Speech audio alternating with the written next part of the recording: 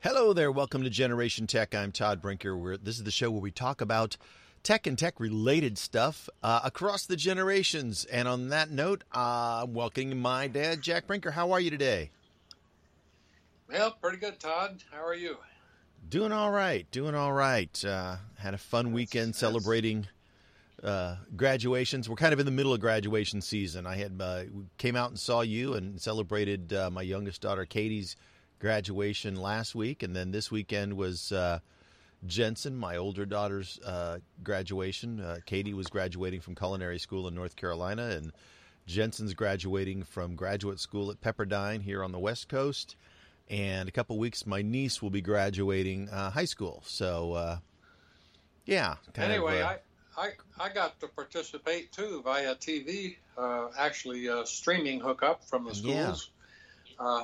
Even the local one I couldn't go to because of my handicap, but that didn't keep me from seeing it, and that was nice. You had the more comfortable seat, trust me. The one in North Carolina. It was funny because we had beautiful days after the day I got there for the graduation, but the day of the graduation, it was rainy and cold and drizzly, and thank goodness it kind of stopped for the length of the graduation service, and then. So it wasn't too bad, but we basically were sitting out in the cold on a lawn with wet chairs, and it was just damp and cold and kind of miserable. Well, I didn't feel that. That didn't bother me at all, Todd. Yeah, that's what I'm saying. You had the best chairs, the best seats in the house, and then the Pepperdine graduation was all online, so there was nobody there. Although I noticed when they had their speakers up there and they were. Given the invocation and stuff, the way they situated the camera, instead of looking out at the ocean, because their campus is right on the ocean, it was looking sort of at a hillside, and there was a road behind them. There was cars going by every once in a while. I'm like, why did you set it that way? But it might have been lighting or something. I don't know. But, it was really their first time at that campus that they had a graduation ceremony, they said. I don't know, they went to some stadium or something before, but they sure didn't play up why a lot of people go to Pepperdine, and it has a lot to do with the beauty of that campus. It's just a marvelous place. I think it probably has a lot to do with the school too, but you're right. The location is just amazing. It's there's no other college that has that kind of setting that I'm aware of. I shouldn't say no, but not very many have that kind of setting. Well, even University of Hawaii is in the middle of the island. It's not on the beach. That's, I mean, it is pretty spectacular. And yes, they did not make much of an effort to say, look at how spectacular it is, because behind us is a hill and a road. I was going to say, at least they should have done what, there was the PGA golf tournament from South Carolina, and it was at a location that was right on the ocean. In fact, you can see looked like one green dropped right down into the water. I mean, just off the edge of it. So that was pretty spectacular. But there they have, of course, the professional multi-camera, all the angles, and even a sky shot from one of the, robotic helicopters and stuff. But anyway, they'll learn, and I'm sure they'll try to make a sales pitch out of it for the campus, and come to my school. Look what you can see. Anyway, that was could have been much prettier. They could have done that better. It seemed like a missed marketing opportunity, right? Right. Although you figure most of the people who are tuning into this, it's not like this was a television show or something, or, it wasn't something entertaining. It was a graduation, which means the only people tuning in were people who had already gone to school there. They had already sold to them, so it didn't matter, right? Yep. Could have been a blank wall behind him. Who cares, right? Just say my name, say my name, and mail me my. But when you factor in extended family and a lot of other people who haven't been there that will watch on the streaming, there's still a lot of people watching that, I think. For every single student graduating, there's probably 2 or 3 families at least, and maybe more. Yeah. Yeah. Although right. although there were a few graduates that when they put their picture up, they didn't have a picture, so they just had their name put up on the screen. So it was obvious that they either didn't want their picture up or maybe they graduated and just didn't want to walk. Yeah. Well, there was no walking. There was no walking. It was all done that way, and the default was they just put up your name. They sent out notices to the students saying that you could shoot a short video, or you could send a photo in with just a little brief, like 3-sentence, or I don't know how many words they were told, And so a lot of them just said, thanks to my mom and family, or my parents and my family for the support, while I'm going to school, kind of thing. And I didn't see anybody do the video. They all did a picture. But talking to my graduate, she said that they gave them like 2 days notice of like, do this. And so there wasn't a lot of time to think or plan, especially if you're, already working somewhere. And so you basically just, do something quick. She knew there was a beautiful bloom of purple flowers not too far away from where she lives. And so she went out there and used that as her backdrop for her photo. And she bought a graduation cap, the mortar board online, and just snapped a picture with her so you got kind of a portrait with the purple flowers behind her. And I thought she did a good job, but her mother encouraged her to do a little video, and she said she shot one and went, nope, not happening. After she looked at it, she goes, nope, not, doing lighting at home in an apartment, or, it's just like, no. Yeah. I didn't think it was interesting from the standpoint of you could kind of there were some standout graduates in terms of the kind of picture they had, and some of them had really creative things, I thought, compared to others who's just it was like a mugshot. Oh yeah. So there's a difference in people who understand photography and background and all of that. Like, I thought Jay's was nice. Yeah. But I did think there were some others that really were quite nice. I think there were some that were. Some looked to me like they were clearly done by professional photographers. In fact, it looked like one was a wedding picture, and yet the flip side of that was there were people who were stood in front of a wall at home, or one gal had her snap. It was clearly a snapshot from her phone while sitting in a car. You could see the car seat there. So it's like everybody took varying levels of care in doing these pictures. Yeah, one of the distracting things was they had everybody's picture in this frame. Now, the frame was okay. I mean, you got to put something around it. But at the bottom center of the frame was this school little box. And depending on how people set up that photo, it really intruded on the picture. It was too big. Mm-hmm. It's better if it hadn't even been there, because it's not something anybody wanted to read.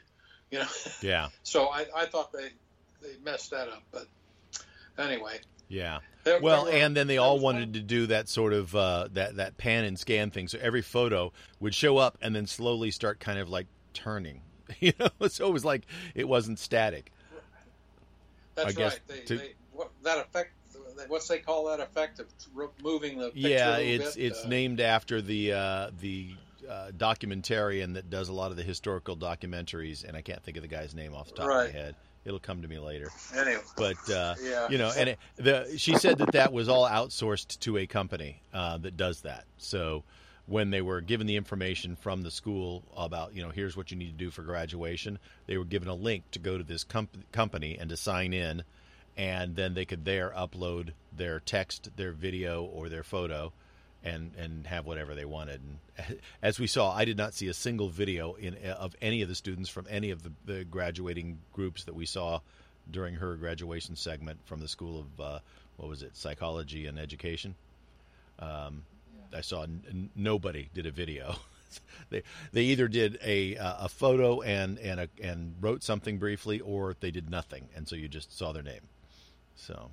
Well, how much time did they allow them if they sent a video? Because somebody else would have probably cropped it for them.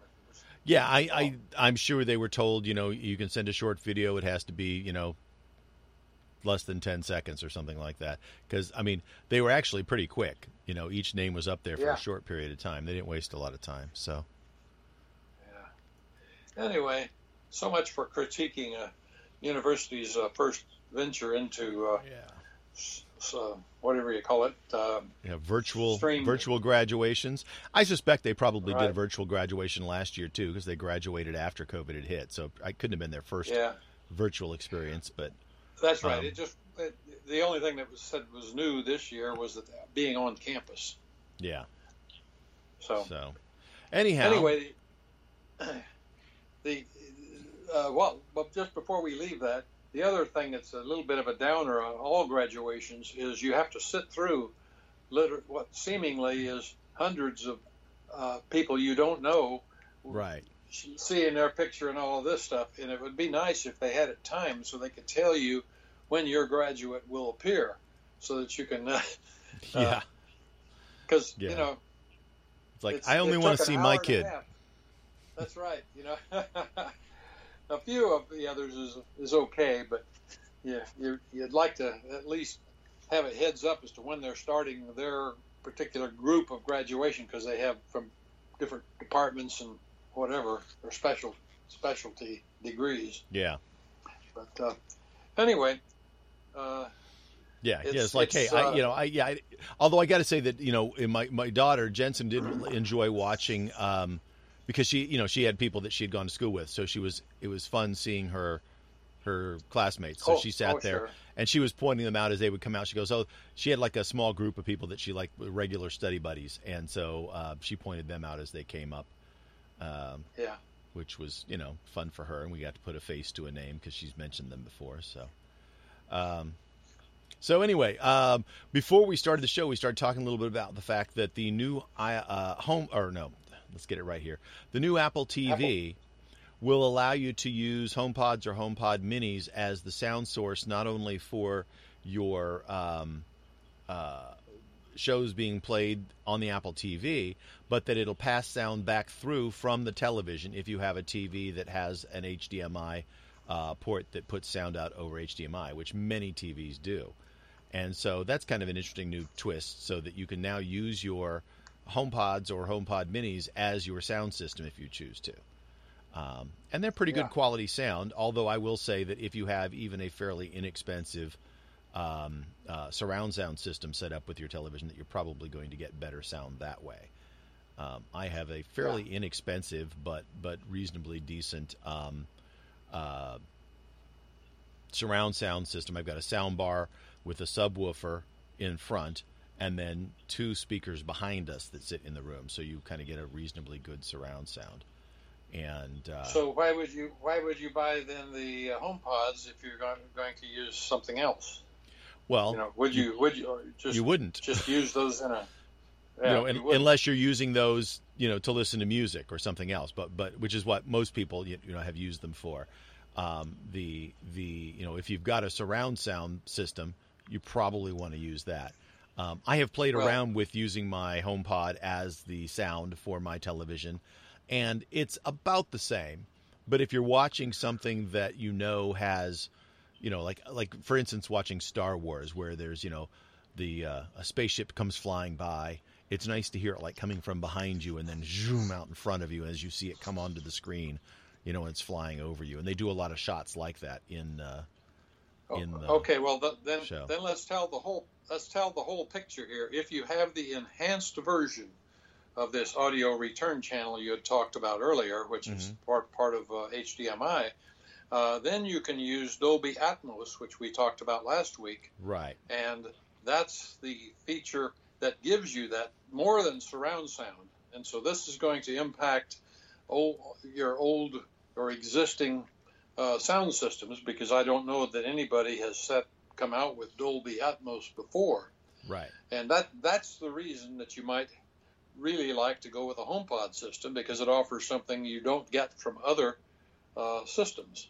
I will say this, though, that Dolby Atmos on a essentially two-speaker system, which is what you would get if you had paired HomePods, is a pseudo surround system. It does not actually have speakers behind you, so you do not get a true surround sound system. What if you had 3 or 4? Well, but they don't allow you to pair them that way. You can't do that with Apple TV or with HomePods. And so, if they set that up so you can do that, then you could do it at some point. But right now they don't do that. You can create a stereo pair, and that's it.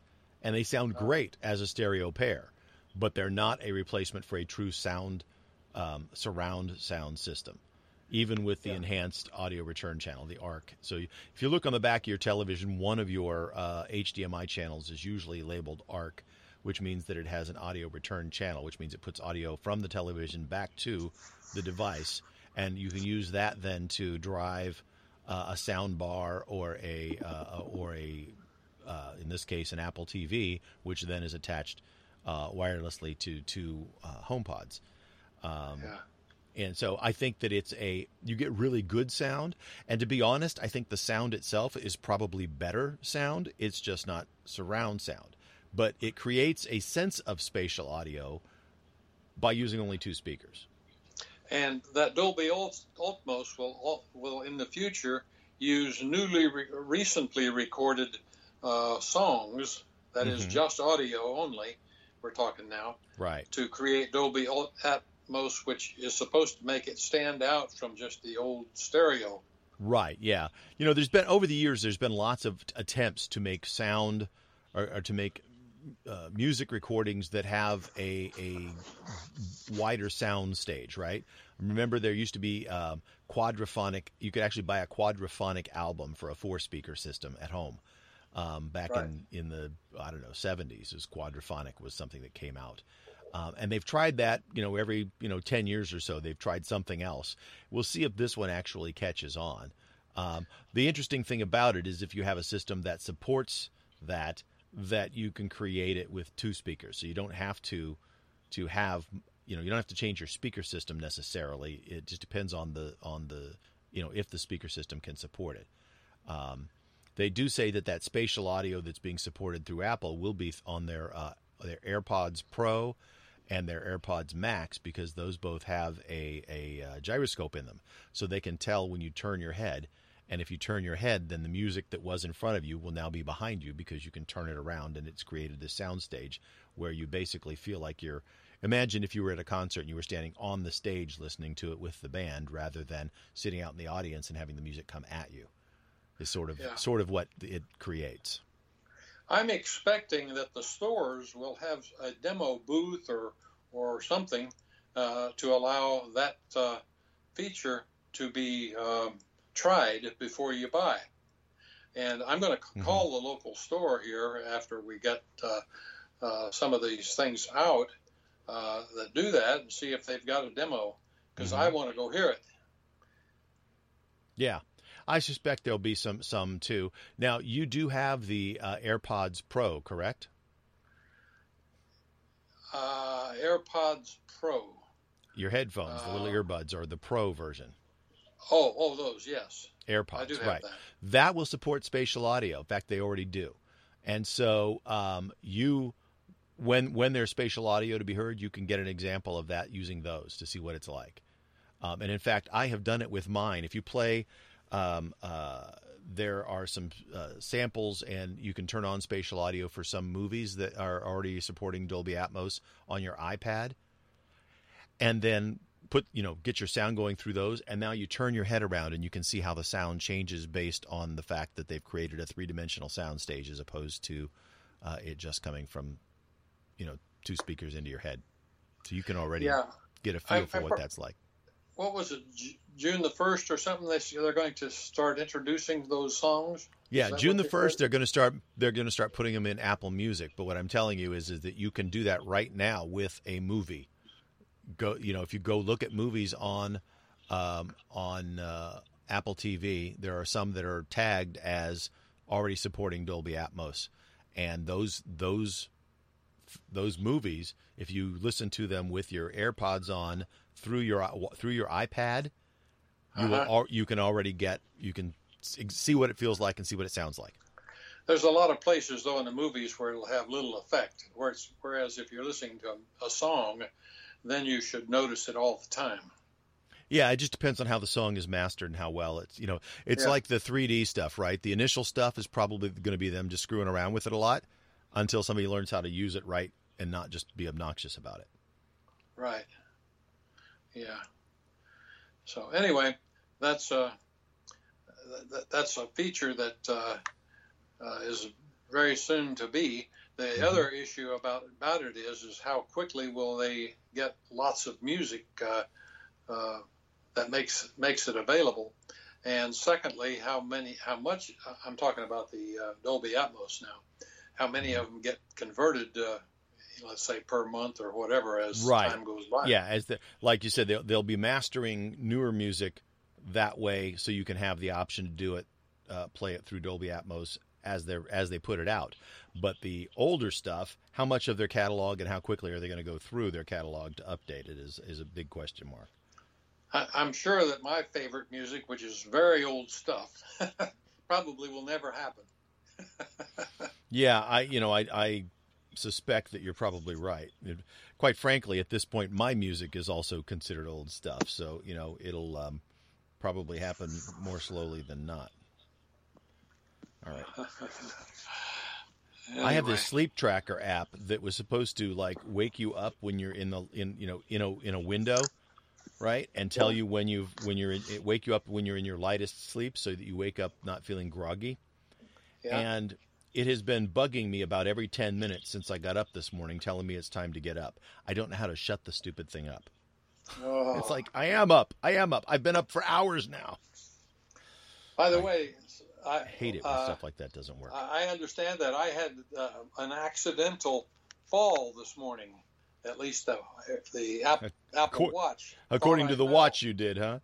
Yeah, and I wouldn't have caught it except because I was busy. When you're busy, you kind of ignore these buzzes and beeps on your equipment. And I was sort of doing that because I was putting groceries away. We just got back from the store. And then I had to take a break, and the thing's, my wristwatch is still going. So finally I glanced at it, and it says, "Oh, you okay?" Yeah, I'm okay. Why? and then fortunately I caught it before it sends this message out. There's a delay, and I'll bet it was going for 30 seconds probably before I knew it was happening. So I was sure glad I caught it, because it notifies Sue and Haley, who are the only local family that I have here, and says that tells them that I fell. Yeah. So anyway, I got that stopped. But when they first came out, that was real sensitive. I had done it twice. Yeah, I set it off once just knocking on a door. Well, that's apparently what happened this morning. Is while I was unpacking the groceries or something, I banged something, and it thought I fell.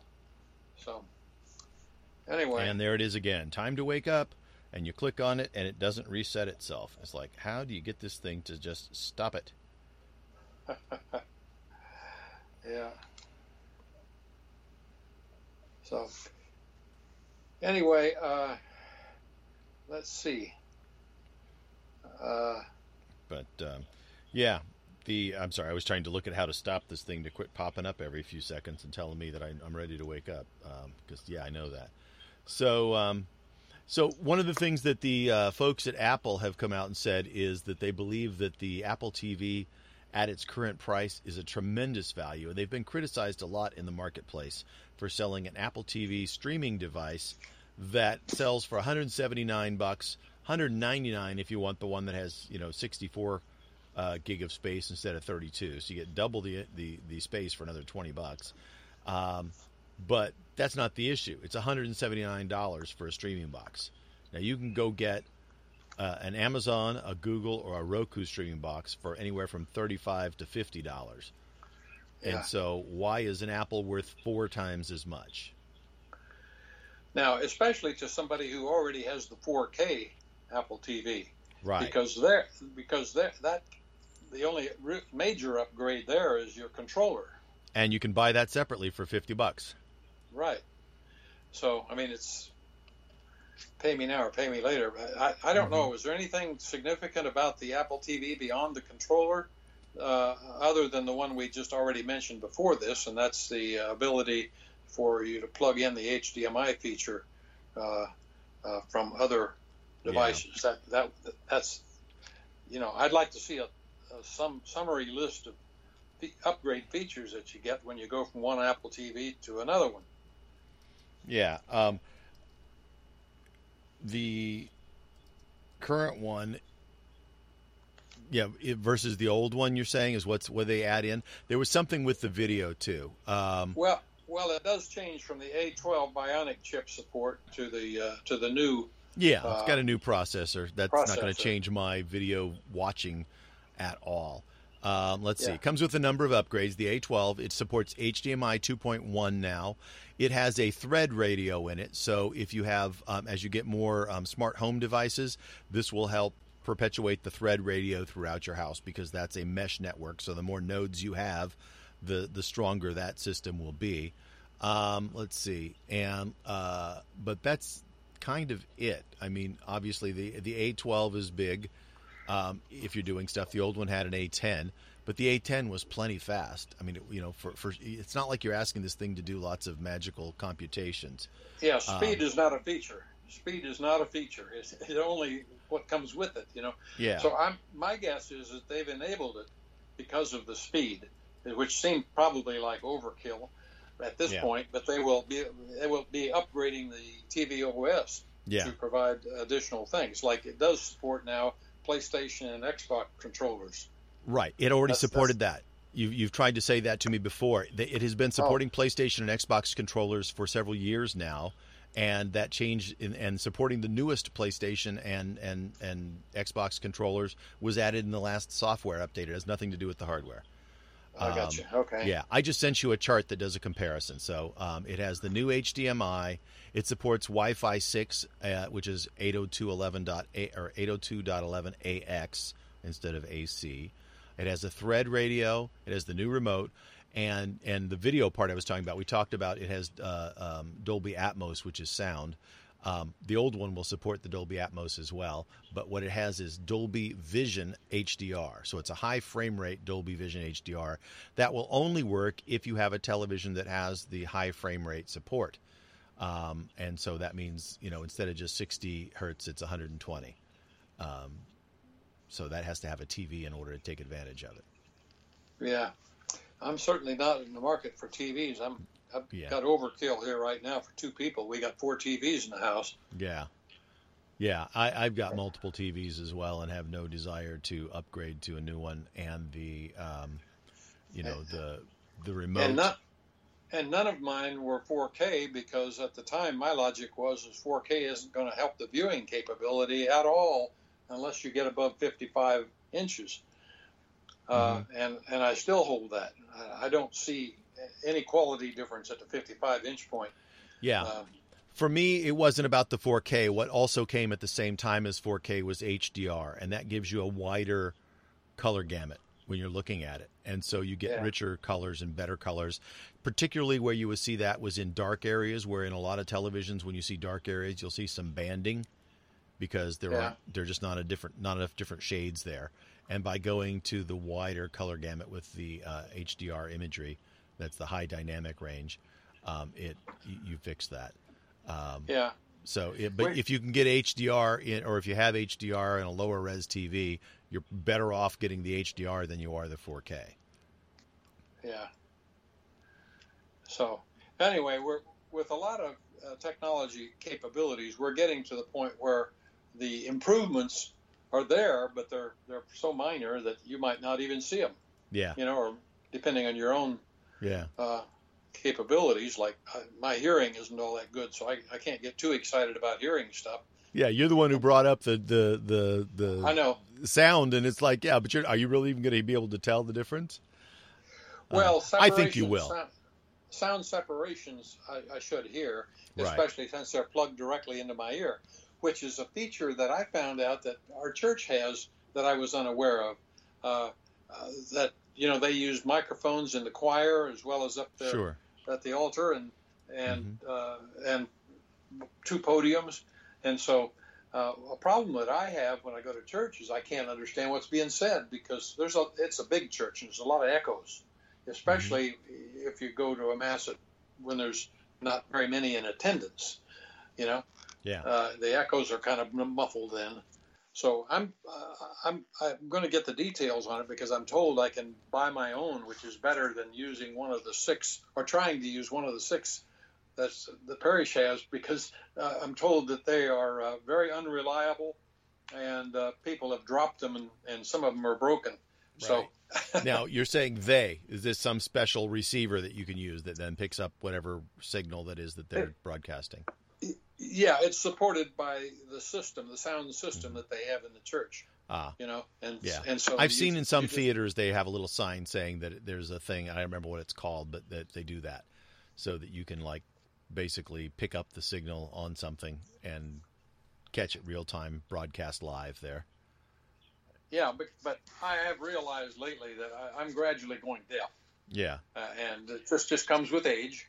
But even here at home, Mom complains more and more about me driving the TV louder and louder. I'd like to go to get something where certain things like at church or even from my main TV where Mom and I are listening together, where I can get my own amplifier. Yeah. And not be turning the volume way up, Yeah. So. Do you remember what that system's called, though? There's a name for that, isn't there? There's a standard, and then different companies make devices that work to that standard.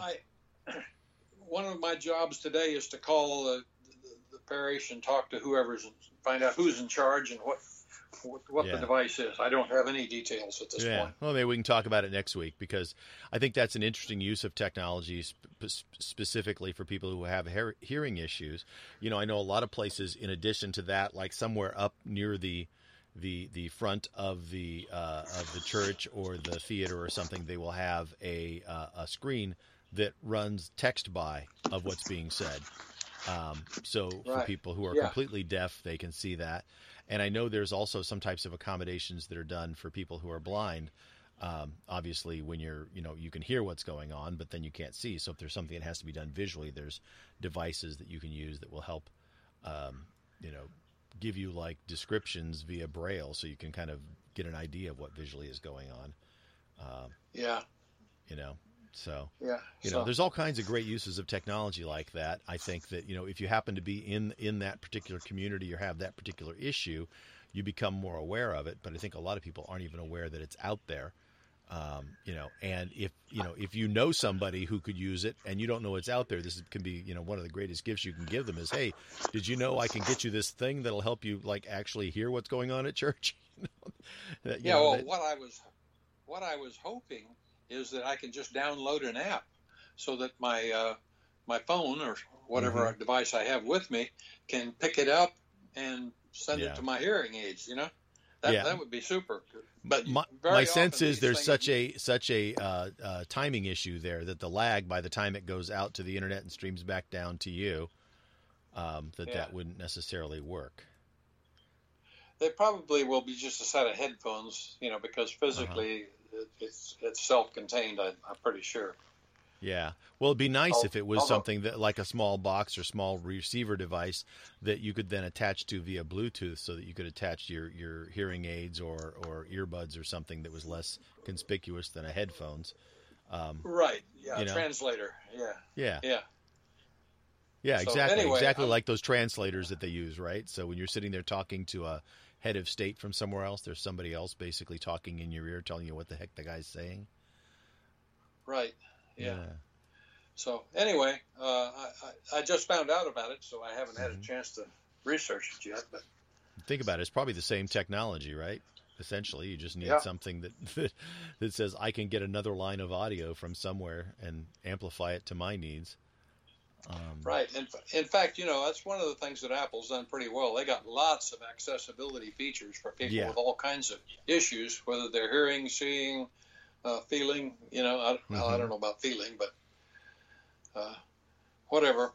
No, they've got lots of accommodation, and they build it into the operating system. So, and they try to support all the different standards. So if there's something out there that is specific to one particular need that is common, then they'll support that. So it's very likely that if you get this thing, that you'll be able to like Bluetooth it to your iPad and or iPhone, and it will then sit in between the two and provide some amplification or connectivity that you might not otherwise have. Yeah. By the way, just looking down here, a headline from Engadget that Apple's Mac Mini M1 is down below $600 now on Amazon. Yeah, that's for the basic one though. 8 megabytes or 8 gig of memory, and I think 256 meg or gig. I keep saying meg. Sure, shows you how old I am. I'm sure that sale is to get rid of their stock of those things, since they know that the M2 is now real and going to be in the Mac Mini. That's been announced, well, that's been leaked. Rumor. It's been rumored, yeah. I honestly think that's a mistake, though, because they're not replacing the low-end ones. They'll just be low-end Mac Minis and high-end Mac Minis, because they've had that before. You know, you could pay more to get a higher-end processor in your Mac Mini and more memory and more storage space. And so they're going to continue to sell this. I think they're just marking it down because they can, you know, at different times. And so... because I don't see the M1 Mac Mini disappearing because they come out with, you know, an M1X or an M2 or whatever they're going to call the next one. You know, and my money's more on M1X than M2. I think when they change that, this is going to be the same underlying basic architecture. They're just going to add processing units to it, both on the graphics side and on the CPU side, and increase, like, you know, the bandwidth for I/O buses. And that it's going to be, so I'm guessing it's going to be like an M1X or, you know, something along those lines. And that then when they come out with the next process, then it'll go to M2. And so at any given time, I think we're going to see them having, you know, an M number and then an X and a Z and a Y version of that will be in differing specific configurations for different computers and uses. You know, so like at some point when they've updated their Mac Pro line, there'll be a version of that particular generation of chip that will be, you know, the same guts, just more so. You know, and then when they go to a new die process or a new updated microarchitecture, then they'll increment the numbers. Excuse me. Yeah, that's my bet. Now, again, just a guess. We'll see. But, no, I agree with you, though. I think that you know, all the complaints that people have had about the current line of M1s, in that they're, you know, limited memory and storage and port support configurations, you know, the I/O ports, are going to be addressed in a subsequent chip. And so that rumor is, you know, fairly obvious that they're doing something like that. You know, all the machines that they've put out with the new M1 have been all the low-end machines, right? Yep. And regardless of what line they are, whether it's the Mini or the laptops or the desktops, they've all been the low-end versions of that. And so the high-end ones are going to come out with, you know, better versions of the guts. For those who can send me more money and want to. Yeah. The irony is that they're going into these low-end devices, and compared to a lot of the previous Intel-based devices, they're already faster than some of the high-end ones in a lot of ways. As we talked about the other day, a lot of that is streamlining the user experience, but that's what counts. So who cares if that's, you know, what they're doing? That's what counts. Yeah, it's become more and more apparent from everything that you read that it's just blowing away all the Intel processor machines. Mm-hmm. The only thing that's keeping people alive there are those that are in business and tied to Windows systems. So that's mm-hmm. what they'll, you know, continue to support. So that Intel's not losing their whole business yet. Right. But but what it really means is they're under big pressure to, as soon as they can come up with something that is somewhat more competitive, because they're going to gradually start losing people from the Intel world. They'll just transition. More people will transition to Apple, and that's a trend that's been going on for a long time. Yeah. For other reasons, but this is a big reason. Yeah. No, it is, and you know, there'll be. I think you're going to see a more concerted push between Microsoft and probably Qualcomm, since they seem to be the leading maker, although they could also cut deals with like Samsung and others, to get Windows on an ARM architecture running better. But again, because of their, you know, the dichotomy of two separate companies with separate goals, they're never going to be as integrated and as well constructed as Apple is, because they control both sides of that, and they can decide, well, what better fits in hardware and what better fits in software, and make those decisions all internally. And and it's the difference between an Android phone and an iPhone, right? I mean, the iPhone can run on a much smaller battery for longer because they are able to control both sides of that. Right. Yeah. There's a whole bunch of businesses out there, from the Panasonics of the world to, well, you name it, all the second tier developers that have used Microsoft Windows or Google's operating systems that are trying to stay in the game. Yeah. And ultimately it's the hardware that drives everything, and at this point there's a pretty big cliff, and so it's changing the dynamic of the businesses that are going to have success. And there will be some that come out and have a workaround where they can be competitive in certain areas. But it's all up in the air right now as to who those people will be. Right. Well, and the thing is, there's a whole bunch of people who are not you and me who go to buy a computer and they just go, well, I've got $500 to spend. Do I get an HP or a Dell? And that's kind of how they do it. And they could care less that whether it says Intel inside, and probably don't even know what that really means. They just, I want here's how much I got. What's the best computer I can get for that? And, Apple's never going to get those people. And they don't care whether it's running Intel or whatever. They're going to, whatever's, if the guy who's selling it to them says this one has more features and it costs, $20 less, they'll go, okay, that's the one I'm buying. And that's I said that's one type of buyer. That's probably the majority of buyers. There are people who are a little more discerning who look at it and say, no, I want not necessarily the cheapest computer I can get that'll do the job, but what's the best computer I can get?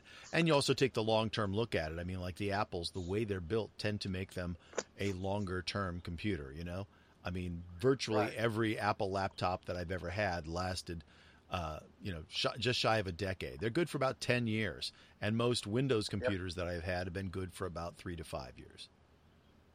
Yeah. I mean, just physically the device doesn't last, And so, if you buy two $500 computers over an 8-year period, or one $1,000 computer over an 8-year period, it's about the same. But that's hard to explain to people when they're looking at a computer or thinking about buying it. But then there's all the other peripheral comparisons that beside costs that factor into this. Gradually, Apple is working their way ahead of the PC world because they're in the commercial marketplace, other than the non-business is what I'm saying, uses. It has some very desirable features that people really want for a home machine if they're going to put their own money on the line. For example, they've been far better from a standpoint of the image quality for quite a long time. The sound quality is getting to the point now where, even a little tiny laptop is getting pretty tremendous with what they're doing with sound engineering.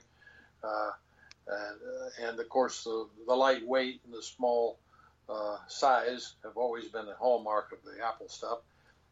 Probably in that case, to an extreme. But nevertheless, there's a lot of considerations beyond just the price. Absolutely, yeah. That was kind of the point I was making, and I was just talking about the physical device and the hardware and the build quality of it. But there's a lot of other issues that come into play too, and I think you can make a strong case for why, if you've got an iPhone, that buying an Apple TV makes more sense, or an Apple TV, an Apple laptop or desktop makes more sense than buying a Windows or Chromebook based alternative, and and you get more value out of it in the long term. But value is always a very sort of amorphous thing to describe to somebody. They have to decide what their value is. Excuse me. But value propositions are there, and they're real, but it's hard to put dollars and cents on that. And plus, it's all moot. If you got $500 to spend, you got $500 to spend, period. Although I would say you're probably still better off like buying a used Apple device then at that point. Yeah.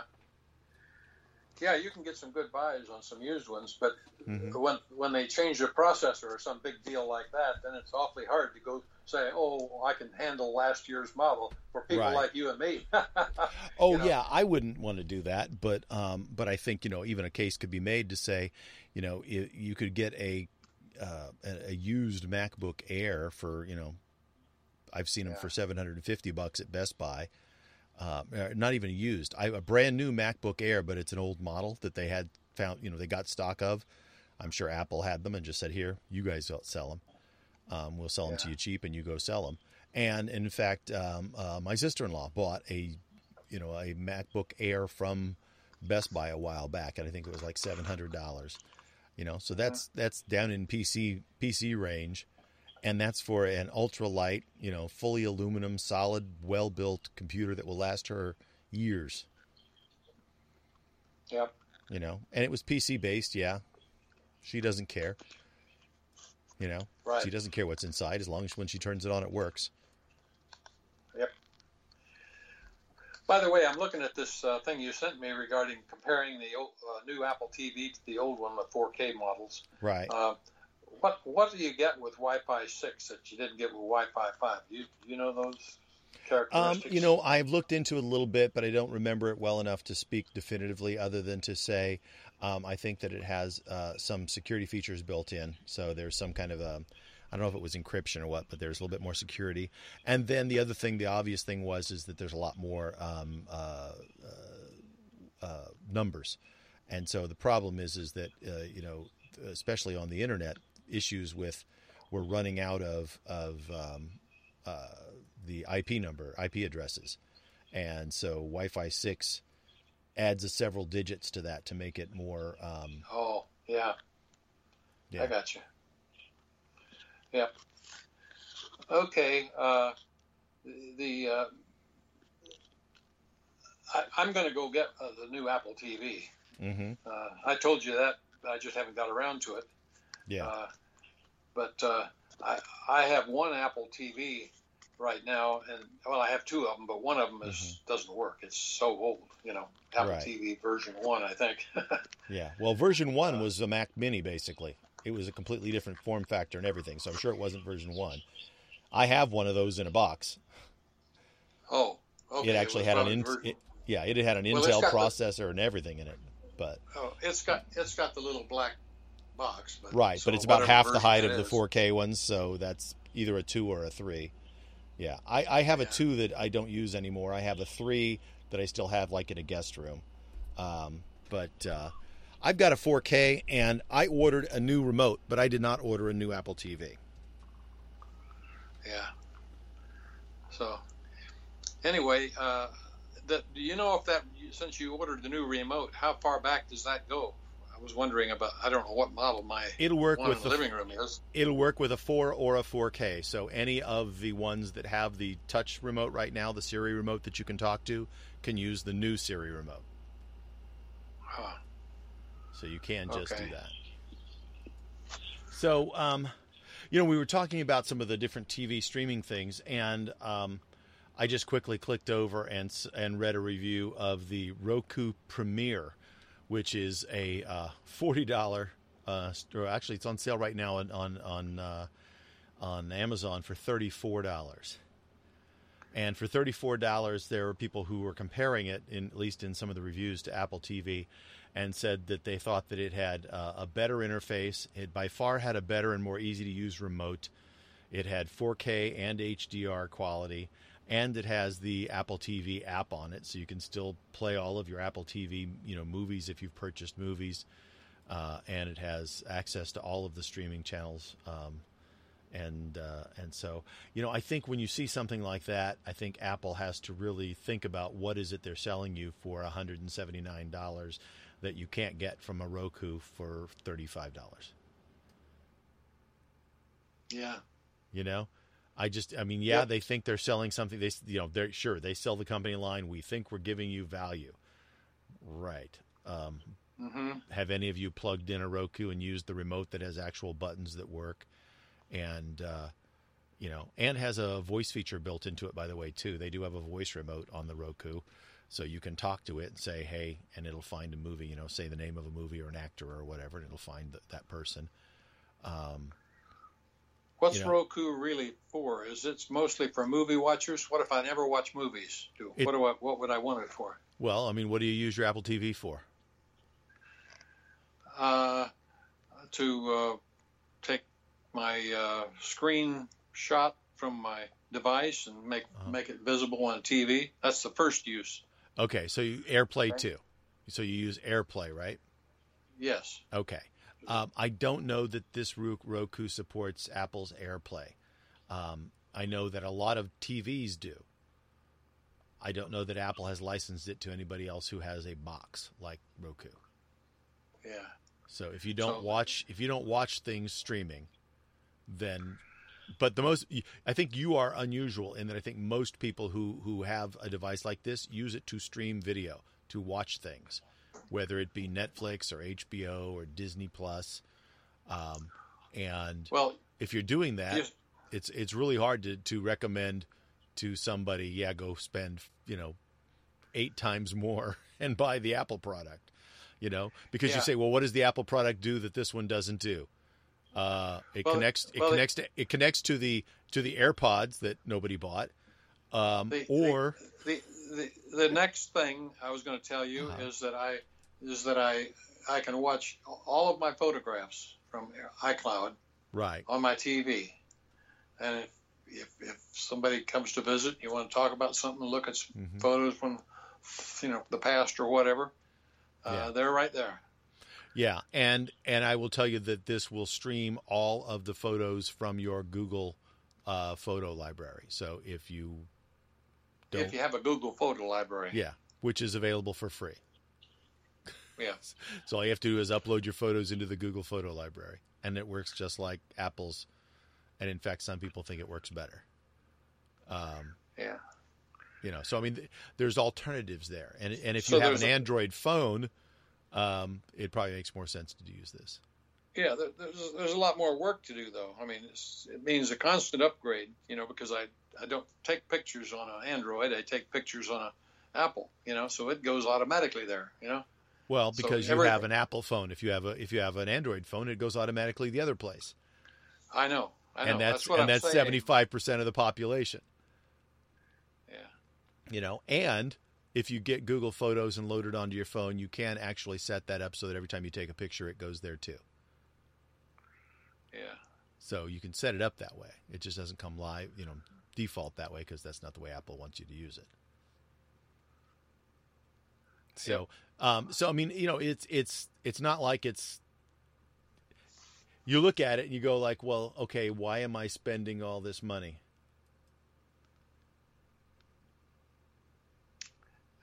For compatibility. Yeah. Across more than that. It's I say that I'm playing devil's advocate because I have Apple TVs and I think they're great devices. I will tell you one experience that I have. I have a small television set that is a Roku TV. So it's got the Roku built into the TV. It's made by TCL, but it runs Roku software. So that's the only, like when you turn on your TV, what do you get? You get a Roku box. And that's how you can choose your input and flip through channels to get things over the air, or you can use one of the streaming apps that are built into the TV, or you can download more, just like on any Roku. And I found that when I am streaming on through that directly, that it, for whatever reason, it doesn't have a big enough buffer or something, and the streaming is not as smooth. And I have pictures that'll freeze up and then start up again. And so I have an Apple TV plugged into that television set, and I have it set to HDMI 1, and I use the Apple TV as my streaming device because it is a more reliable, smoother streaming device for me in my instance. Yeah. Now, I will say that part of that also includes the fact that the Roku TV, for whatever reason, is not designed with an Ethernet port on it. So the only way it attaches to the internet is via Wi-Fi, and my Apple TV does have an Ethernet port, and I'm sitting right next to a hub, so I plug into it, so I don't have to worry about Wi-Fi dropout. Now, granted, I'm also sitting like less than 8 feet away from the Wi-Fi point, so there shouldn't be any dropout, one would think. But yeah, that's the only difference I could find between the two. And if I put the Apple, but I found that the Apple streams better when it's also on Wi-Fi. So I can put them both on Wi-Fi and say, well, what is the difference? And the Apple seems to run smoother. So I don't know if it has a stronger antenna, or it just has more buffering space, or what the issue is. But it for whatever reason, it works better for me in my particular location. Yeah. Well, I have 2 LG smart TVs. Mm-hmm. At the time that I bought them, smart TVs were kind of a new thing. And there weren't very many apps for them. But I've been playing around with it recently, and there are quite a few apps. Yeah. But Roku's not one of them. Roku's not an Netflix. app. Roku is a manufacturer of devices. Yeah. So anyway, it's got the standard movie kind of thing, the Netflixes, and I can't remember all the other ones. Yeah, Netflix and HBO and all of the same streaming channels you can get on any of the devices. Yeah.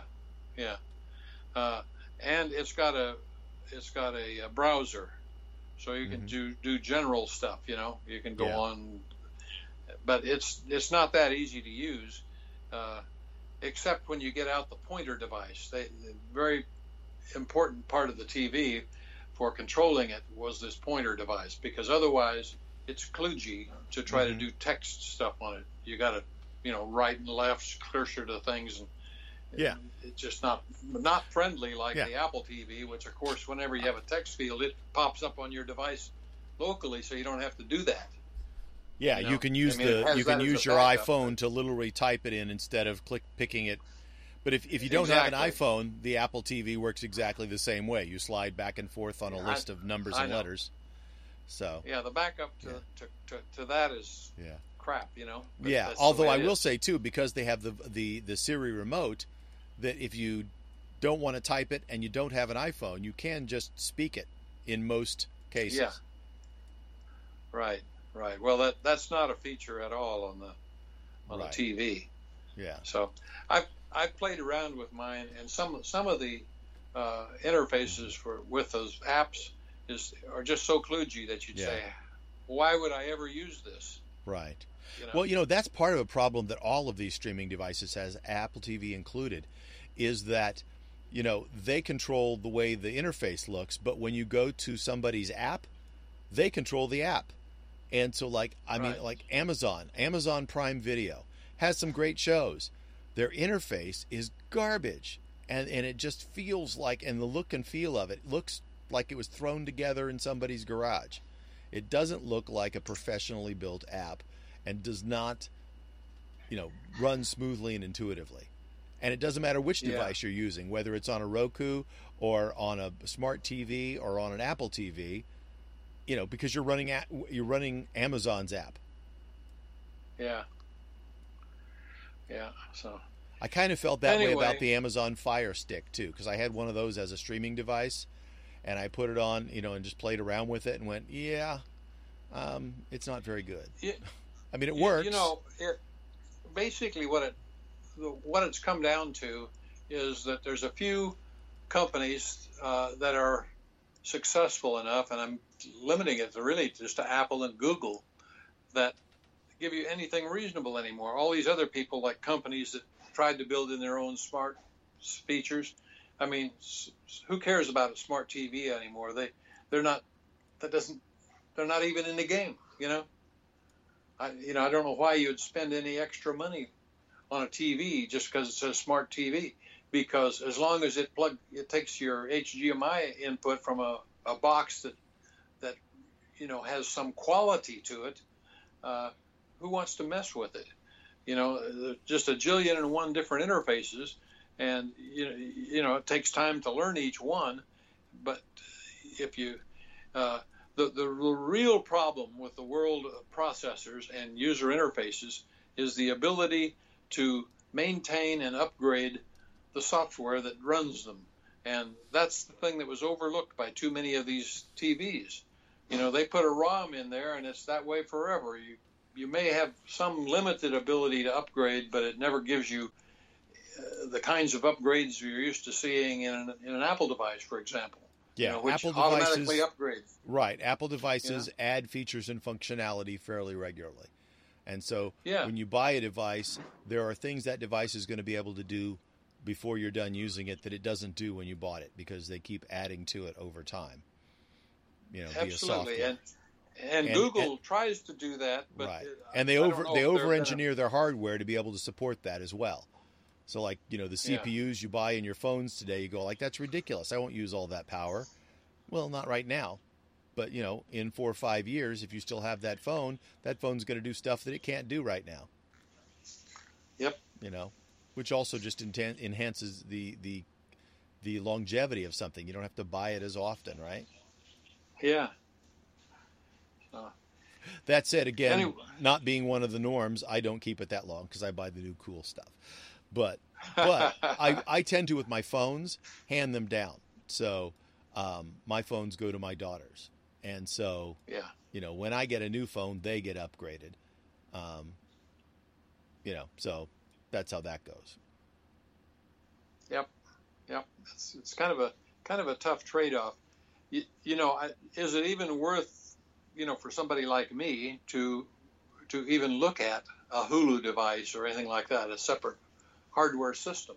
It means I got to learn how it works before I really know what I got. First of all, you can't just look at the store stuff on the marketing ad and really get a feeling or understanding, because they just talk in generic terms. You get all these wonderful movies, and I'm sure they paint as good a picture as they can, but what they don't tell you is that it doesn't work like what you're used to. It doesn't. Well, and there's no intention of them to make it work like you used to. They want to make it work the way it works. They're not trying to copy somebody else. If they did, they'd probably get in trouble. Yeah. And by the way, you said a Hulu device. Hulu's a streaming service. They don't make devices. Oh, okay. You're talking about Roku. I meant Roku. You're right. I misspoke. Yeah. And like I said, the Roku device, I had a Roku real early on and used it for quite a while. And I thought Roku did a good job. It has gotten better over time. And I think it is every bit the competitor to the Apple TV. And in fact, it is superior to the Apple TV based on, cost per functionality. But it doesn't have some of the integrations that Apple TV has. And so if you have, AirPods and you have an iPhone, there are reasons, or an iPad or a Mac or all of those. That's the one thing that, Apple has done, I think, relatively well, and I think they're continuing to work on is, if you have two of our devices, how can they work together to make your life better? And so they're trying to find those integrations, the continuity thing where, you look something up on your phone and then you sit down at your computer because you want a bigger screen, and you can click on the little icon and it'll bring the web page you were looking up right up, so you don't have to go hunting for it again. Right. That continuity has value. Yeah. Once you have that, I think you just can't even conceive of saying, I'll use another kind of device, because you get used to using that feature. I mean, I do that all the time. But mostly, I do spend most of my time on my iPad. Secondly, my phone, which is just something I can stick in my pocket and carry with me. Is the only difference there. So if they ever get a phone, that flip phone or whatever you want to call it, that gives you a bigger screen but not a bigger bulgy pocket, there are compromises there. But I don't know if I'll ever go away from the 12-inch iPad. If I was a normal size iPad user, with eyeballs like most people have, but the older I get, that option goes away. I have a real-time update. The Roku Premiere is Apple AirPlay compatible. So if you have a Roku TV streaming box underneath your television set, you can AirPlay your videos and screen share to it. Oh. Okay. Well, see, now that's a thing that will give you at least pause and think about it, Yeah. So then you have to say, well, maybe I should, before I buy my Apple TV, say, maybe I should look at Roku. Yeah. It's because it makes sense in a lot of cases. So the question is, what does it do or what does it not do for you, right? And they've got a chart here that compares the different Roku players because they've got a variety of them, so you can kind of see which features are included in each one. And like some of them come with a basic remote, others come with a voice remote. So you might want to get the voice remote one. But their top of the line Ultra Super Box costs $70. Yeah. Every time I think about a voice thing, I say, well, Siri's been out a long time now, and I'm not using it really very much. Yep.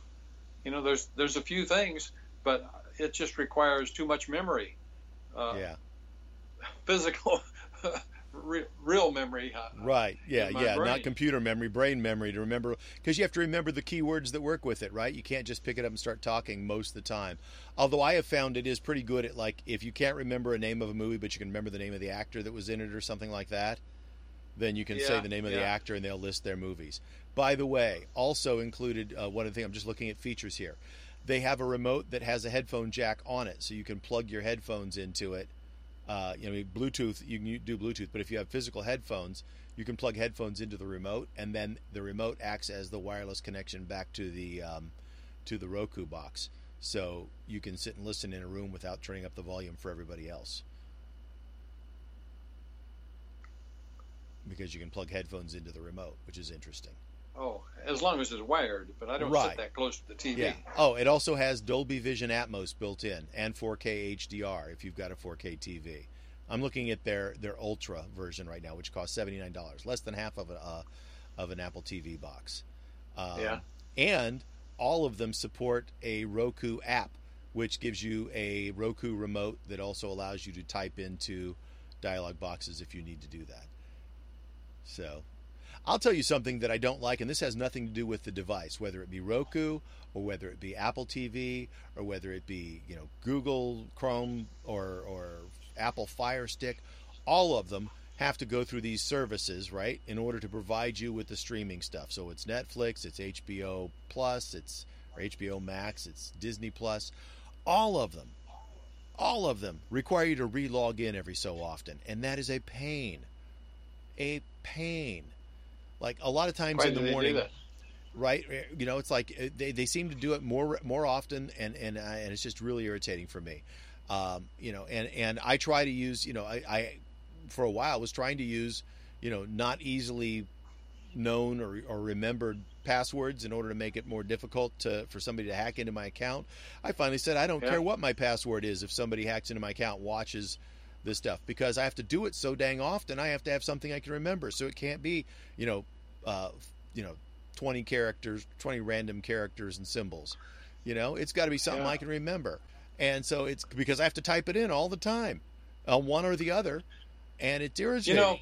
Between the since Apple has facial recognition, that should, with Apple, should always be the login device for you. It knows who you are from your physical characteristics, and they need to throw out all the rest of that crap. I don't want to ever remember another password. Yeah, for once anything. I put it in and set it up, it should be done.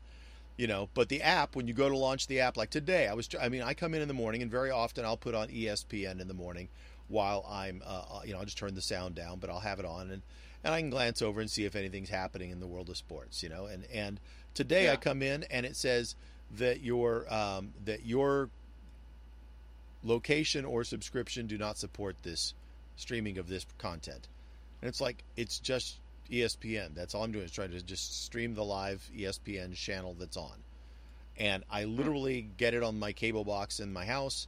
There's no reason for me not to get it. And I pay for ESPN Plus and Disney Plus and Hulu because they're all the same company. So I have a package deal with all of those. I had to go in, log out, log back in to get it. And now that I've got it, it comes up and it freezes. So I can't watch it. And it has not worked all morning. And I would cancel immediately. On and off, I've been farting around with it for hours, and it, since I got up at 6 o'clock or before 6 o'clock. It reminds me of exactly why I left Microsoft Windows. Yeah. When I left that, it was every time you logged in, you had to download a whole bunch of security crap. Yeah. Here's all your updates. You could do anything else. Yeah. Yeah. And I thought to myself, that's all I'm ever doing anymore. I spend more time on maintaining the stupid system than I did getting anything done. Yeah. I'm getting the error again. Now it says this content is not available for your package or region. I'm just watching the show that I watch every morning on the same channel with the same login and the same account that I've had for months. And yet I can't get it. The other thing I've noticed with this particular app, because ESPN has multiple channels within their app, you can stream any of those channels. Very often, I will launch the app, and one of the channels, I'll hear the sound from it. And it doesn't matter which channel I click on to stream, I hear the sound of the other channel. And even if, like I bring up ESPN2, and so I can hear that, but then I also hear ESPN1 playing, and I can't get it to shut off.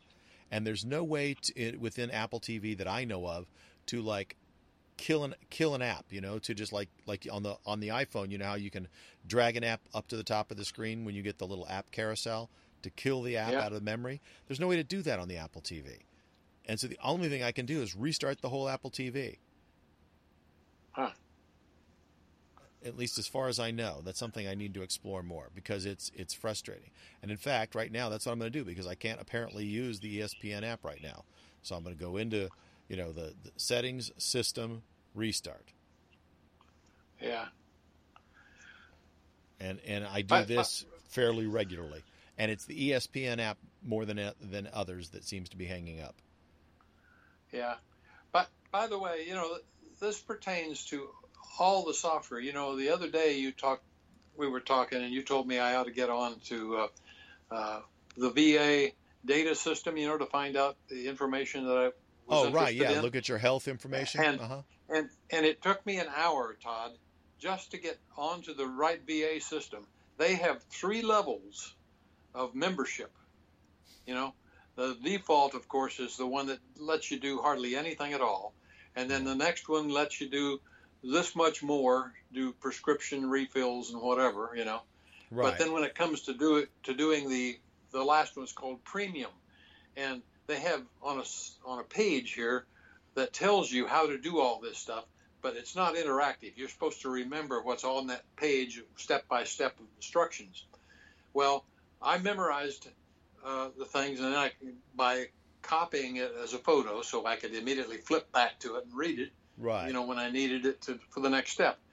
And I went back to the very start and the first step, and I get through that, and it says, here you will have this button that says upgrade to the premium mode. Right. And I did that a half a dozen times, and it never had the upgrade thing. So I went and found a contact me thing and sent them a message that says, your thing doesn't work here where it says I'll have this button, Yeah. It says go to this page and click on this button. There is no button on that page. Right. So lo and behold, after I sent that message, it was amazing. Maybe within a minute or two, I had the button. They fixed it. And lo and behold, there comes the button. Pushed it once. Bingo, I'm a premium member. It was amazing. Yeah. I had wasted an hour trying to get to that point, and systematically, finally, they helped me. Yeah, but on the page, it should just say, if you want to see the button and get premium, call this number. That's what it should say. No, it should say, push this button if you want premium. Right there. Why not? Well, exactly. But if that's not the way they're working, if they're basically telling you in order to get to that button, you have to go to call somebody or complain, then they should just tell you that. It's like, if that's the way it works, then just tell me that up front.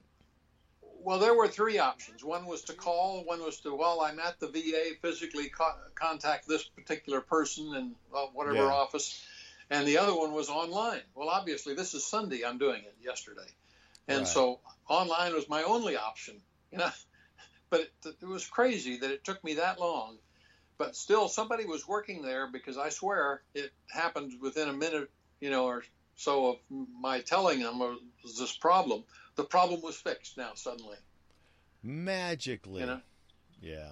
So anyway, that's the kinds of stuff we're still facing in this world, and everybody's got their own little system that, first of all, you wonder, like the VA, why in the heck did they have 3 different classes of membership? It really is nonsensical. Yeah. You know, why not just qualify you and get you so that you can get full service? Yeah. You You're know, a patient. Here's your electronic patient record. Here's how you get in. Period. Right. Yeah. So anyway, and furthermore, in the directions, it led you to believe that somehow in doing this, you were going to need this identification. So I got my card out. So if they wanted a picture of it or a scan of it, I could give it to them. Well, they never ever required that. You know? Yeah. So it was weird. I'm so fed up with crazy things that don't work like they say they will. Yeah. And just waste really your bad time. implementations. You know, that's the frustrating thing. It's just this bad. It's bad software, and how people let that go. You know, how does the person who's in charge of that product look the programmers in the face and say that's okay, that'll work? Look at all the veterans out there who are having to put up with this crap. You know? Yeah. I mean, they got thousands. Oh, millions. I mean, literally. Yeah. Millions, maybe. I don't know. Yeah, it is. It's one of those deals where, you know, it's when you look at what's being done in the industry, right? Most doctors' offices now or doctors' groups have some sort of online access to the doctor. And like mine, I've got a thing where I can like leave a message for my doctor, and my doctor's pretty good about it. I've noticed that I'll leave messages and I get responses fairly late in the evening. And if I get on in the evenings and send texts or through that system messages, I get almost immediate responses. So I can almost have a real-time like chat with her through the app if I do it at the right time of day. Because, you know, I kind of just figured it out on my own. I could tell when she's sitting down and available to do those kind of things. She's probably sitting down doing paperwork, and it's like and you know, checking messages, and you know, I can do, and I can look at any of my medical records, any of the tests that she ran. I can go back and look at those and print them out and stuff directly from that portal. And that's the way most of them are set up. But of course, then you go to the government who has, you know, healthcare, and theirs is all messed up. Just remember that next time they tell you they want to make federal healthcare, right? Anyway, I was going to tell you about the interface once I got upgraded to premium. I finally get this thing which is sort of like a wiring diagram hierarchy of different menu sort of systems, you know, and where you can touch on the memory and get things.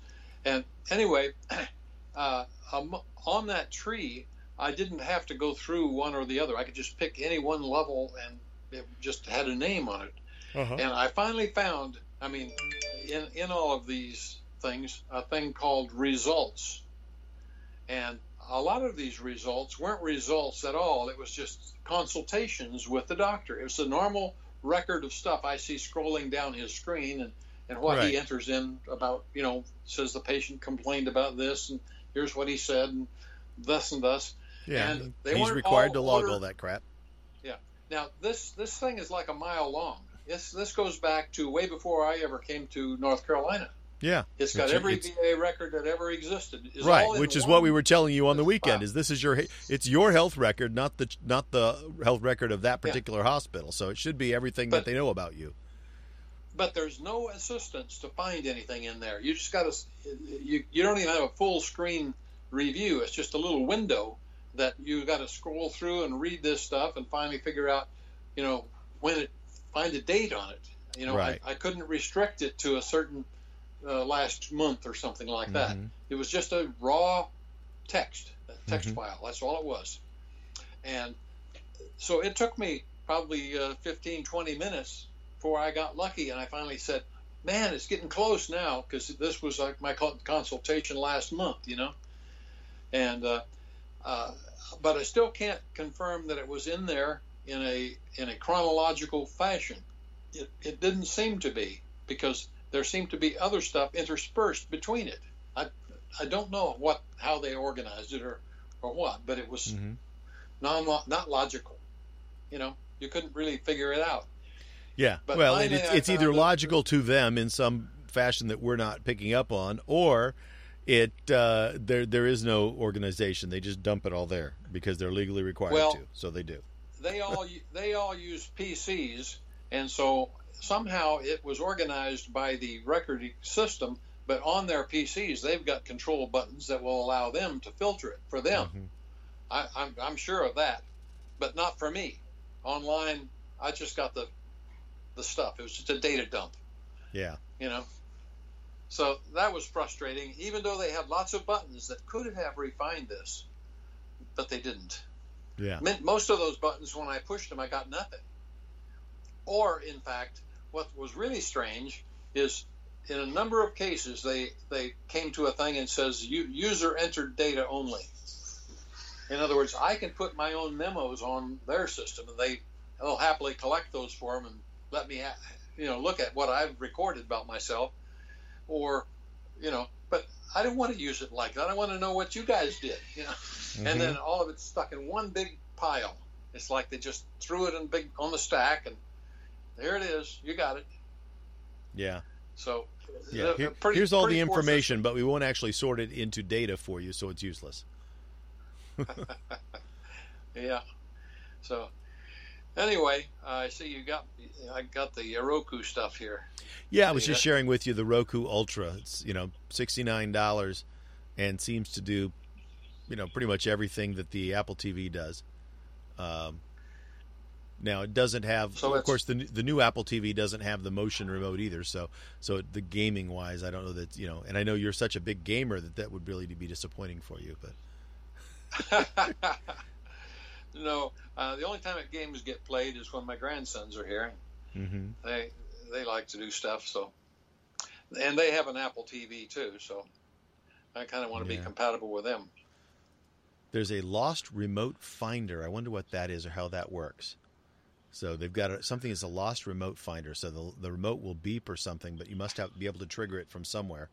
Maybe from the app, because I sent you a thing that shows you that they have an iOS app as well that you can control with. You can also then use the sound from your phone to listen to the directly to the television set. So it'll run the sound of the television from the box back into your phone, and then use your phone to attach to headphones. Well, I like that because that's the only thing that will attach to my hearing aids. Right. They're not standard Bluetooth. So that maybe is actually a step up over the Apple TV then, because it'll put the sound back into your phone through that remote app, and then you can have your headphones, your hearing aids attached to your phone. I have to listen to it over the air there. Uh-huh. I can't listen to the normal sound through. If I tell it to what's the word? Darn it! I don't know. I can't remember what it's called now. AirPlay? No, you're not talking about AirPlay. I don't know what you're talking about. But this is AirPlay compatible as well, so it'll you can use this to put your pictures and stuff up on the TV if you want to look at that, or share your screen up there. I think I'll study this for a while before I make a decision. I've not been in a hurry to get the 4K thing because I don't have 4K TVs. Right. I just wanted another one that will work in my office. I'd probably put the newest one out front and bring that other one in here. Yeah. Well, it's one of those things too where you can, if it doesn't do what you want, you return it, right? Just make sure that you kind of put it through its paces when you first get it to make sure you know what it does. But if it doesn't work the way you want it to, or doesn't work as well as you want it to, then you say, okay, this isn't for me. Send it back. Save all your packaging. Yeah. I seldom do that. Me too. Try to thoroughly review what I'm buying so I know exactly what I'm getting. Yeah, I tend to not be terribly disappointed by what I'm buying because I've usually researched it pretty well before I bought it. But nonetheless, there have been occasions where when I get something, I go, "Yep, that's not quite what I wanted," and send it back. It does happen. But the idea that this one is, it's got the Dolby Vision, HDR quality video. It's got both the wireless and Ethernet connection, so you can hardwire it in, so it doesn't have to go over the airwaves. Well, voice remote if you want it. Yeah, one of the things of the features that gets my attention is there's question marks by these things. Now, I don't know what those mean. Like works with voice assistance question mark. Yeah. Or connects via TV to TV. I don't know. Connects to TV. I think. If you click on it, it shows you that just means it includes the cables. The question mark connects to TV includes the cables, and the voice assistance. If you click on it, it works with Alexa and Google, not with Siri. Oh, okay. So I see. Does it have its own Alexa or Siri built into it? Is that what they're saying? I think if you have an Echo or a Google Home, you can pair it with this, and then you can use those voice assistants to say, switch to Netflix or switch to HBO. So you can say, Shmatrexa, ask Roku to play HBO. And it'll do that. Well, do you have the answer to this one? Plus free live TV channels? Because I've been thinking about doing that on my office one. So at least I have one location, because I do have an internal antenna here, which I think should be able to bring in live TV. It says access on the Roku channel. So apparently the Roku channel within the app streams live TV. So I don't know. I've not tried that. I have a Roku. Let me. Most often there's an antenna connection to the Roku or whatever device has it, if it allows you to use live TV. Yeah. Well, my Roku does have an antenna, and I can select that as an input, but it specifically, when you clicked on it, said the Roku channel. So let me see if there's the Roku channel on my, because I said I have a Roku TV, so I'm going to the Roku channel. Your home for free and premium TV. What is the Roku channel? I don't know what that is. All right. So Roku. Oh, so they have their own streaming thing. So on the Roku channel. So it's the Roku Originals live TV channel guide. Let's see what that says. So you probably had to tell it that you're located in a certain place, and you can get the live TV that's there. Right. When I set it up, yeah. So what it looks like it is there's a whole bunch of channels here that are local channels that are that also provide streaming, and so it's just letting me access the local channels via streaming instead of via.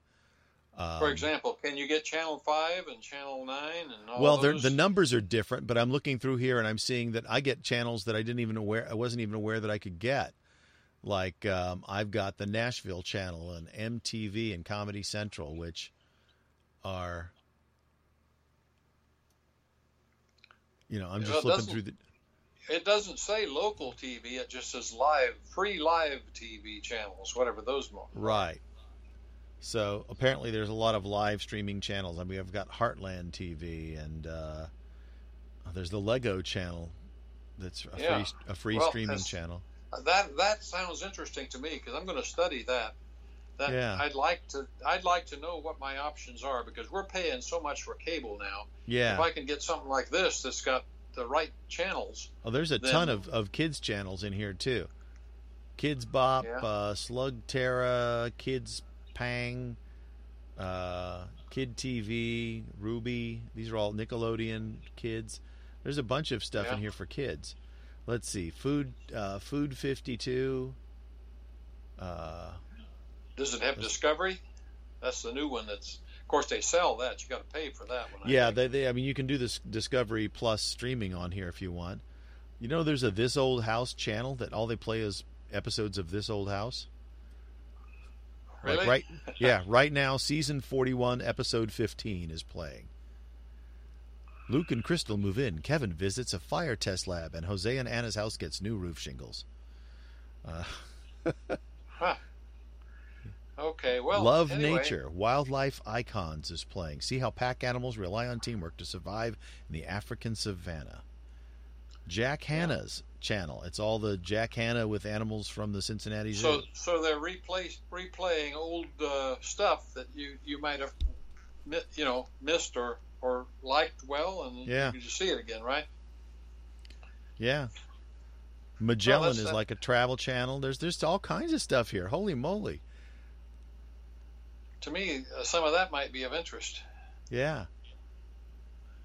I mean, there is just page after page after page. There's like TMZ. There's a Wired channel. Wired Language and Myths. Experts break down the different forms of communication and truth behind myths. Take a look at the biggest hurdles developers face when creating some of the most popular video games and war stories. Right now, almost impossible. Wired's Robbie Gomez explores the science behind remarkable feats of strength, agility, and performance. Interesting. Yeah, Game Show Channel, in case you really want to catch game shows from the 70s. Yeah. John, being a trivia guy, Todd, you could go back there and say, I know all those answers. There is just an immense number of stuff here. And now I found a section that's all like foreign language stuff. So they've got stuff in Spanish. There's a whole section here. Oh, here's music channels like looping the 90s, looping the 80s. So you can just play, loop country. And it's just country, brightest stars in today's country, new country songs, blah, blah, blah. Be nice to have I got a question for you now. Is there a monthly charge to use this Roku? No, it's just a streaming box, just like the Apple TV. Okay. All of these are free, live channels, it says. That's what I'm looking at, and there are. Well, it says 115 plus free. Yeah. So there must be 115 they charge you for, right? No, 115 plus free. That means that there's 115 or more free. Or more free channels. Yeah, I think they just add them whenever they can find them, right? Anybody who's streaming. Yeah. And there's quite a few of them here. Here you go. Country Music Channel has Redneck Island on it. Season 1, Episode 5, Beer Bliss. A crate of ice-cold beer washes up on shore, but the party is short-lived. Ancient Aliens, Season 1, Episode 1, The Evidence. Oh, remember the old show, The Rifleman? Yeah. It's playing on the Western Channel right now. Season 2, Episode 23, The Grasshopper. Well, what this looks like is my internet provider, my modem system from, let's see, Versa. What's it called? The AT&T Versa, I think it is. I got a lot of channels like that on there. So what I'm saying here is, if I had Roku and only had internet, then I could have probably duplicates of a lot of these, because I've got a bunch of channels I get through the I'm sure these I'm sure that a lot of the cable companies stream a lot of this free stuff too, so they can say they have thousands more channels, right?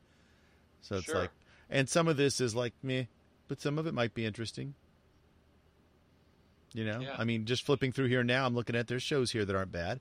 I had no clue. I have never ever gone and looked at this before, even though I've got this Roku TV sitting here.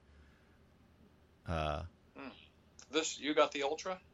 No, I have just a Roku TV. So, like I said, it's a television set made by TLC that's got Roku built into it. Oh, okay. And but like the Apple TV, you can download apps, but it comes with some that are already downloaded. One of them is obviously the Roku app, right? I mean, it's got its own Roku channel.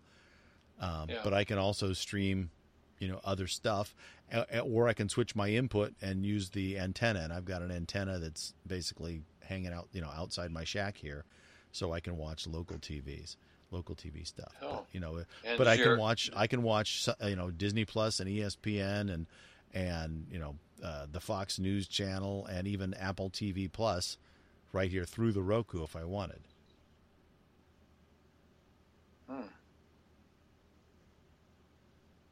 Well, Apple TV Plus is a streaming service. Correct.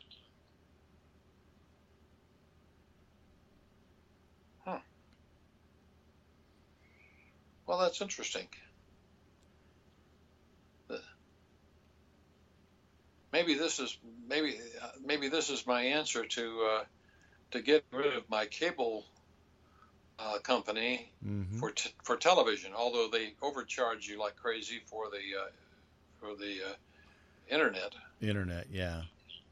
You know, a while ago, I had signed up to be notified when it was available in my area, and I was thinking about getting that the new Starlink internet. Through Elon Amazon's? Musk's company.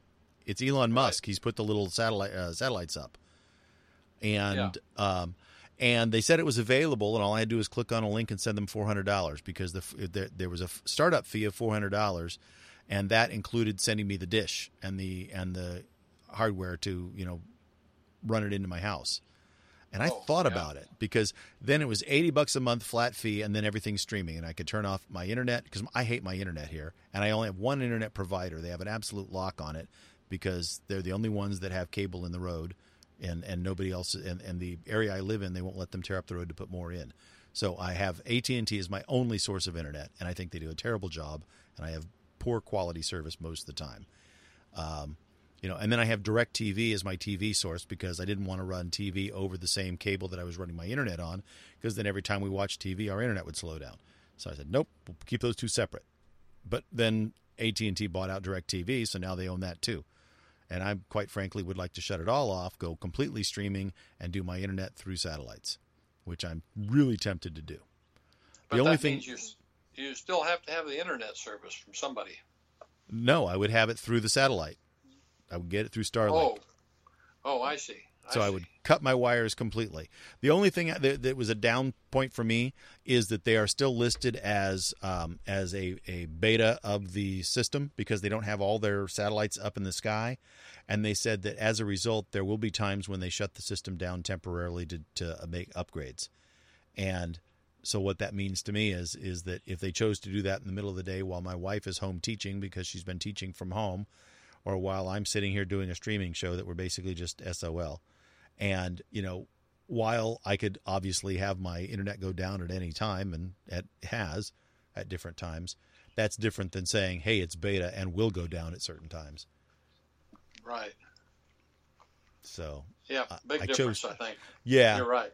Yeah. Well, and quite frankly, too, the other thing is while I want to do that, convincing my wife that we're going to shut off DirecTV, which we've had for over 20 years. You want me to lose my job, right? Well, yeah. She knows where all the channels are and knows how those remotes work because it's the same remote and the same channels that she's been looking at for years because everywhere we move, we just brought our dish with us and, we call up DirecTV and we'd wire ourselves up there. So she's very used to that. And so if I tell her, like right now, she records shows so that she can go back and watch them. And she knows how to go record them and then find the recorded show. Now, I tell her, you could just go watch that on streaming and you could watch all the shows. They're always recorded. They're there. They're just there. Yeah. Instead of watching the Hallmark channel, go to the Hallmark app. And she's like, but that's not the way I do it. I'm going, but you could. Yeah. I think magically one of these days we're going to have DirecTV suddenly go down for some reason, wink, wink. And then she's going to have to learn to do it the other way. And then I'll just eventually just say, well, you know what? It's never coming back. Yeah. Yep. Well, anyway, I think it's about time to have lunch. You think it's time to call it quits? Okay, I got things to do too. I've got my swim team that I coach is going to CIF championships this week, and we have our terrific banquet celebration Tuesday, and so we've got lots going on this week with that. Yeah, I was very pleased. This year they're doing a weird thing where normally they have like automatic qualifying times and then they have consideration times. And so what they do is if you have an automatic, you get to go, and then they fill out the rest of the top 32 spots with people who have the best consideration times, the fastest ones.